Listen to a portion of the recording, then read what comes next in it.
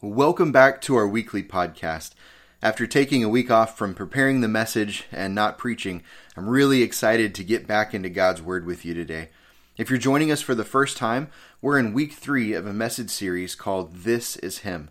For a total of 5 weeks, we're working our way through Luke chapters 3 and 4.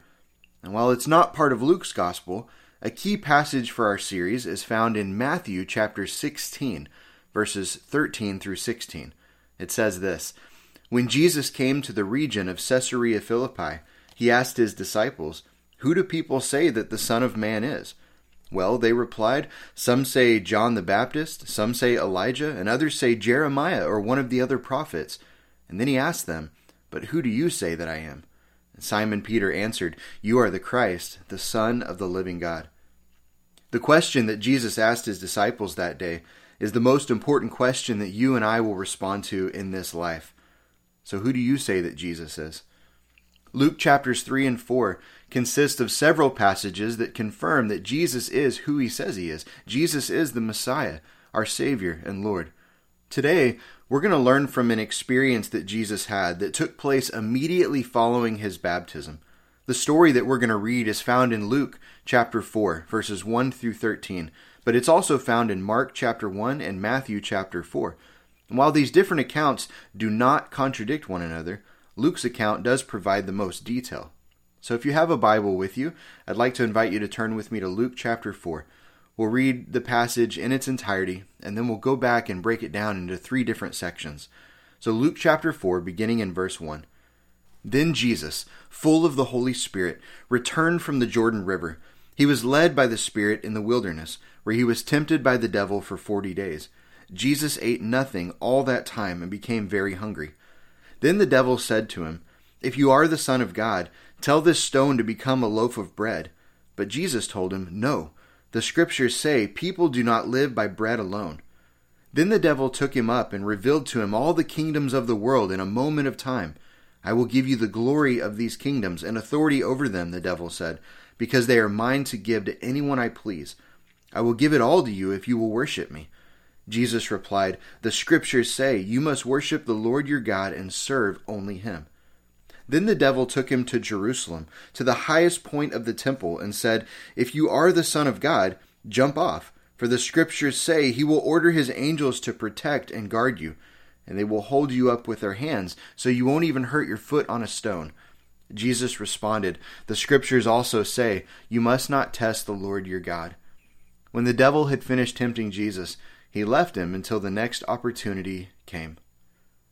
So after Jesus' baptism, the Holy Spirit led him into the wilderness, into the desert, to be tempted by the devil.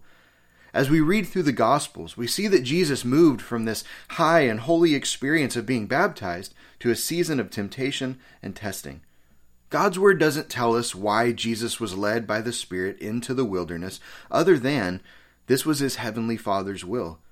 But if we look to other scriptures, so if we use Scripture to interpret Scripture, we see that there was purpose for the temptation that Jesus had to experience. He had to experience temptation so that every creature in heaven and on earth would know that he is the Messiah. He had to experience temptation so that he could understand and have compassion for us when we face temptation. So because he experienced times of righteous anger, desperation, hunger, temptation, frustration, and even fatigue, he completely understands when we go through these things in our own lives.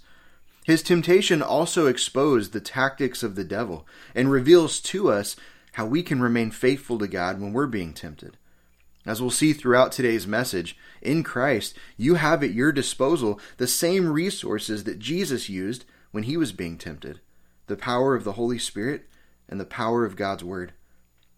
Temptation is the devil's weapon to defeat us, but it can be God's tool to build us. We most often associate temptation with giving in to sin, but it's important to understand that temptation in and of itself is not sin. Hebrews chapter 4 verse 15 says, "For we do not have a high priest," meaning Jesus, "who is unable to empathize with our weaknesses, but we have one who has been tempted in every way just as we are, yet he did not sin." Jesus is able to understand and empathize with our struggles and our weaknesses because he experienced temptation just like we do. but he faced temptation without sinning. Tempting us to sin is one of the devil's main activities in our lives. We all have weaknesses, and we're all prone to give in to temptation and sin. For some, it's the temptation to worry and fear. For others, it's the temptation to procrastinate and be lazy. There's sexual temptation, the temptation to react to people and situations in sinful anger. And there's the temptation to trust in your love of money more than God. The list is never ending. As a Christian, it's important to identify where you're most vulnerable, where you have the greatest tendency to sin, and then learn to rely on God's strength and the truth of His Word to help you resist the devil's attacks. It's also important to know you don't have to feel guilty about the temptations that you struggle with. Instead, you can learn to use the right weapons to resist and turn from them. Jesus showed us how we can prevent temptation from becoming sin. Where the devil wants to use temptation as a weapon to defeat us, again, I'll say, God wants to use it as a tool to build us. Now, God doesn't send temptation into our lives. James chapter 1, verse 13 is very clear about this. It reminds us that God never tempts anyone. Instead, temptation comes from our own desires and from the devil. But God does allow us to experience temptation, and He can bring good from it by helping us grow stronger through it. So today, I want to show you what this looks like through Jesus' life, through His example. In the desert, Jesus was tempted by the devil on 3 different occasions. And there are some important scriptural truths that we can learn from each of them. If you're taking notes, the first truth is this. The first temptation involved the love of God and the provision of God. We read about this in verses 3 and 4. It says, "Then the devil said to him, 'If you are the Son of God, tell this stone to become a loaf of bread.' But Jesus told him, 'No. The scriptures say, people do not live by bread alone.'" So the devil was saying, if you're truly God's son, why doesn't your heavenly Father feed you? If you're truly God's son, why did He bring you to this terrible desert? If you're truly God's son, why are you in this situation? Why are you in this mess? This first temptation sounds a lot like the devil's words to Eve in Genesis chapter 3.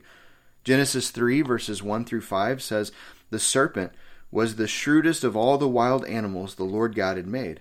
One day he asked the woman, 'Did God really say you must not eat the fruit from any of the trees in the garden?'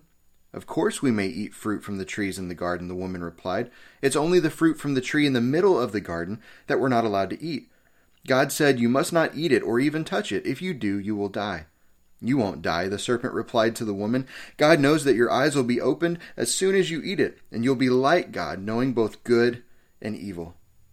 We all know what happened next. Eve was convinced that the serpent's words were true. She saw with her own eyes that the fruit looked really good, and she wanted what she didn't have. So she gave in to temptation. She ate the fruit from the tree. And then she gave some to her husband, Adam, and he ate the fruit as well. And in that moment, their eyes were opened. They felt shame for the very first time. The devil was subtly suggesting that God didn't love them, that He wouldn't provide for them. He was suggesting the same thing to Jesus in the desert, and He often suggests the same thing to us. Jesus was hungry, and the devil was tempting Him with something that He didn't have, suggesting that His heavenly Father didn't love Him and that He wouldn't provide for His needs. Now, as a side note, I often hear people ask this question. Why was Eve the one and not Adam who committed the first sin? Why was it a woman and not a man? This is kind of a deep question. I think it's a question that's best answered with a sermon on Genesis 3, a message that we'll save for another day. But there's an amazing truth that I want to highlight for you today. You see, the devil chose a woman as the entry point for his plan of destruction, but God chose a woman as the entry point for His plan of redemption. You jump from Genesis to the Gospels and the New Testament, and we see the faith that Mary had and her obedience to God. So God chose a woman as the entry point for His plan of redemption. So however it is we talk about women, it needs to reflect the heart of God and not His enemy. How often do we forget that our Heavenly Father is a perfect parent and a perfect provider? It's so easy to want what we don't have and to believe the lie that God doesn't love us and that He won't provide for our needs. Adam and Eve put their physical needs ahead of their spiritual needs, and the result was giving in to temptation. The result was sin. They allowed their circumstances to dictate their actions instead of following God's will. Jesus could have turned the stones into bread, but in doing so, He would have been exercising his power independently of God the Father. Instead, he chose to obey God, modeling for us how we can obey and rely on God as well. Listen to how he chose to respond to the devil in verse 4. But Jesus told him, no. It has a big exclamation point there. It's the first words out of his mouth. No. The scriptures say, people do not live by bread alone. And we know that Jesus was quoting scripture to the devil, specifically Deuteronomy chapter 8, verse 3, which says, yes, he humbled you by letting you go hungry and then feeding you with manna, a food previously unknown to you and your ancestors. He did it to teach you that people do not live by bread alone. Rather, we live by every word that comes from the mouth of the Lord. In the Old Testament, when God's people were hungry in the desert, God provided for them by sending manna or bread from heaven. This was a need that this group of people had, and God provided. As hard as it is to believe, reading, meditating on, and obeying God's word is more important than consuming physical food. Now, we need physical food. Our bodies literally require it. And personally, I don't just eat to live. I live to eat. I'm kind of a foodie. But Jesus' example reminds us that consuming God's word, reading God's word, applying the word is even more important than the physical food that our bodies require. We should think of the Bible as spiritual food that we desperately need. So when you're tempted to believe the lie that God doesn't love you, or that he won't provide for your needs, claim the promises that are found in God's word in order to combat the lies of the devil. Remember, we don't live by bread alone, but by every word that comes from the mouth of God. Here are two more important promises that you can remember and use today. They have to do with the love of God and the provision of God. Romans chapter 5, verse 8, but God showed his great love for us by sending Christ to die for us while we were still sinners. So God demonstrated his love for us by sending his one and only Son while we were at our very worst. That's the love of God. Matthew 6, verse 26 says, look at the birds. They don't plant or harvest or store food in barns, for your heavenly Father feeds them. And aren't you far more valuable to him than they are? This has to do with the provision of God. This first temptation involved the love of God and the provision of God. In these verses, we can learn from Jesus' example how to combat the lies of the devil. We can learn from Jesus how to use God's word as our greatest weapon. As we'll see in the last two temptations, learning, memorizing, and applying God's word is critical if you're going to successfully fight against temptation and stay focused on Jesus. The second truth that I'd like to talk about is this. The second temptation offered Jesus a shortcut to his kingdom. We read about this in Luke chapter 4, verses 5 through 8. It says, then the devil took him up and revealed to him all the kingdoms of the world in a moment of time. I will give you the glory of these kingdoms and authority over them, the devil said, because they're mine to give to anyone I please. I will give it all to you if you will worship me. Jesus replied, the scriptures say you must worship the Lord your God and serve only him. Jesus knew that he'd have to suffer and die before he entered into his glory. But the devil tried to persuade him to take a different route, a different road, an easier path. The lie was this, that if Jesus would have bowed down and worshiped the devil just one time, then he could have enjoyed all the glory without having to endure all the suffering. God's word teaches us that the devil has always wanted to take God's place and to be worshipped. But once again, Jesus demonstrated the importance of using God's word to combat the devil's lies. This time he quoted from Deuteronomy 6, verse 13, which says, fear the Lord your God and serve him only. The devil didn't say anything about service. But Jesus knew that whatever we worship, we will serve. Let me say that again. Whatever we worship, we will serve. Knowing God and serving God brings true freedom in life, but loving and serving the things of this world, it always brings bondage. God's plan for Jesus' life was for him to experience suffering on our behalf and then to experience glory for all eternity. The devil's plan was for him to experience glory first and then to end with an eternity of suffering. It's the same in our lives. The devil wants us to sacrifice the eternal for the temporary and to take the easy road in life. And this temptation reminds us that there's no shortcuts in the Christian life. There's no easy way to spiritual growth and maturity. God will actually use the difficulties and the challenges that we face to help grow his character in us, making us more like Christ. I love this quote from author Warren Wiersbe. He wrote, "If the perfect Son of God had to hang on a tree before he could sit on a throne, then his disciples should not expect an easier way of life." Friends, worship the Lord your God and serve only him. Well, the third and final temptation, if you're taking notes, was the most subtle. It was the most subtle. This time, in an effort to manipulate Jesus, the devil also tried to quote Scripture. We read about this in Luke chapter 4, verses 9 through 12. "Then the devil took him to Jerusalem, to the highest point of the temple, and said, 'If you are the Son of God, jump off. For the Scriptures say he will order his angels to protect and guard you, and they will hold you up with their hands, so you won't even hurt your foot on a stone.' Jesus responded, 'The Scriptures also say, you must not test the Lord your God.'" The devil was saying this: you intend to follow God's word?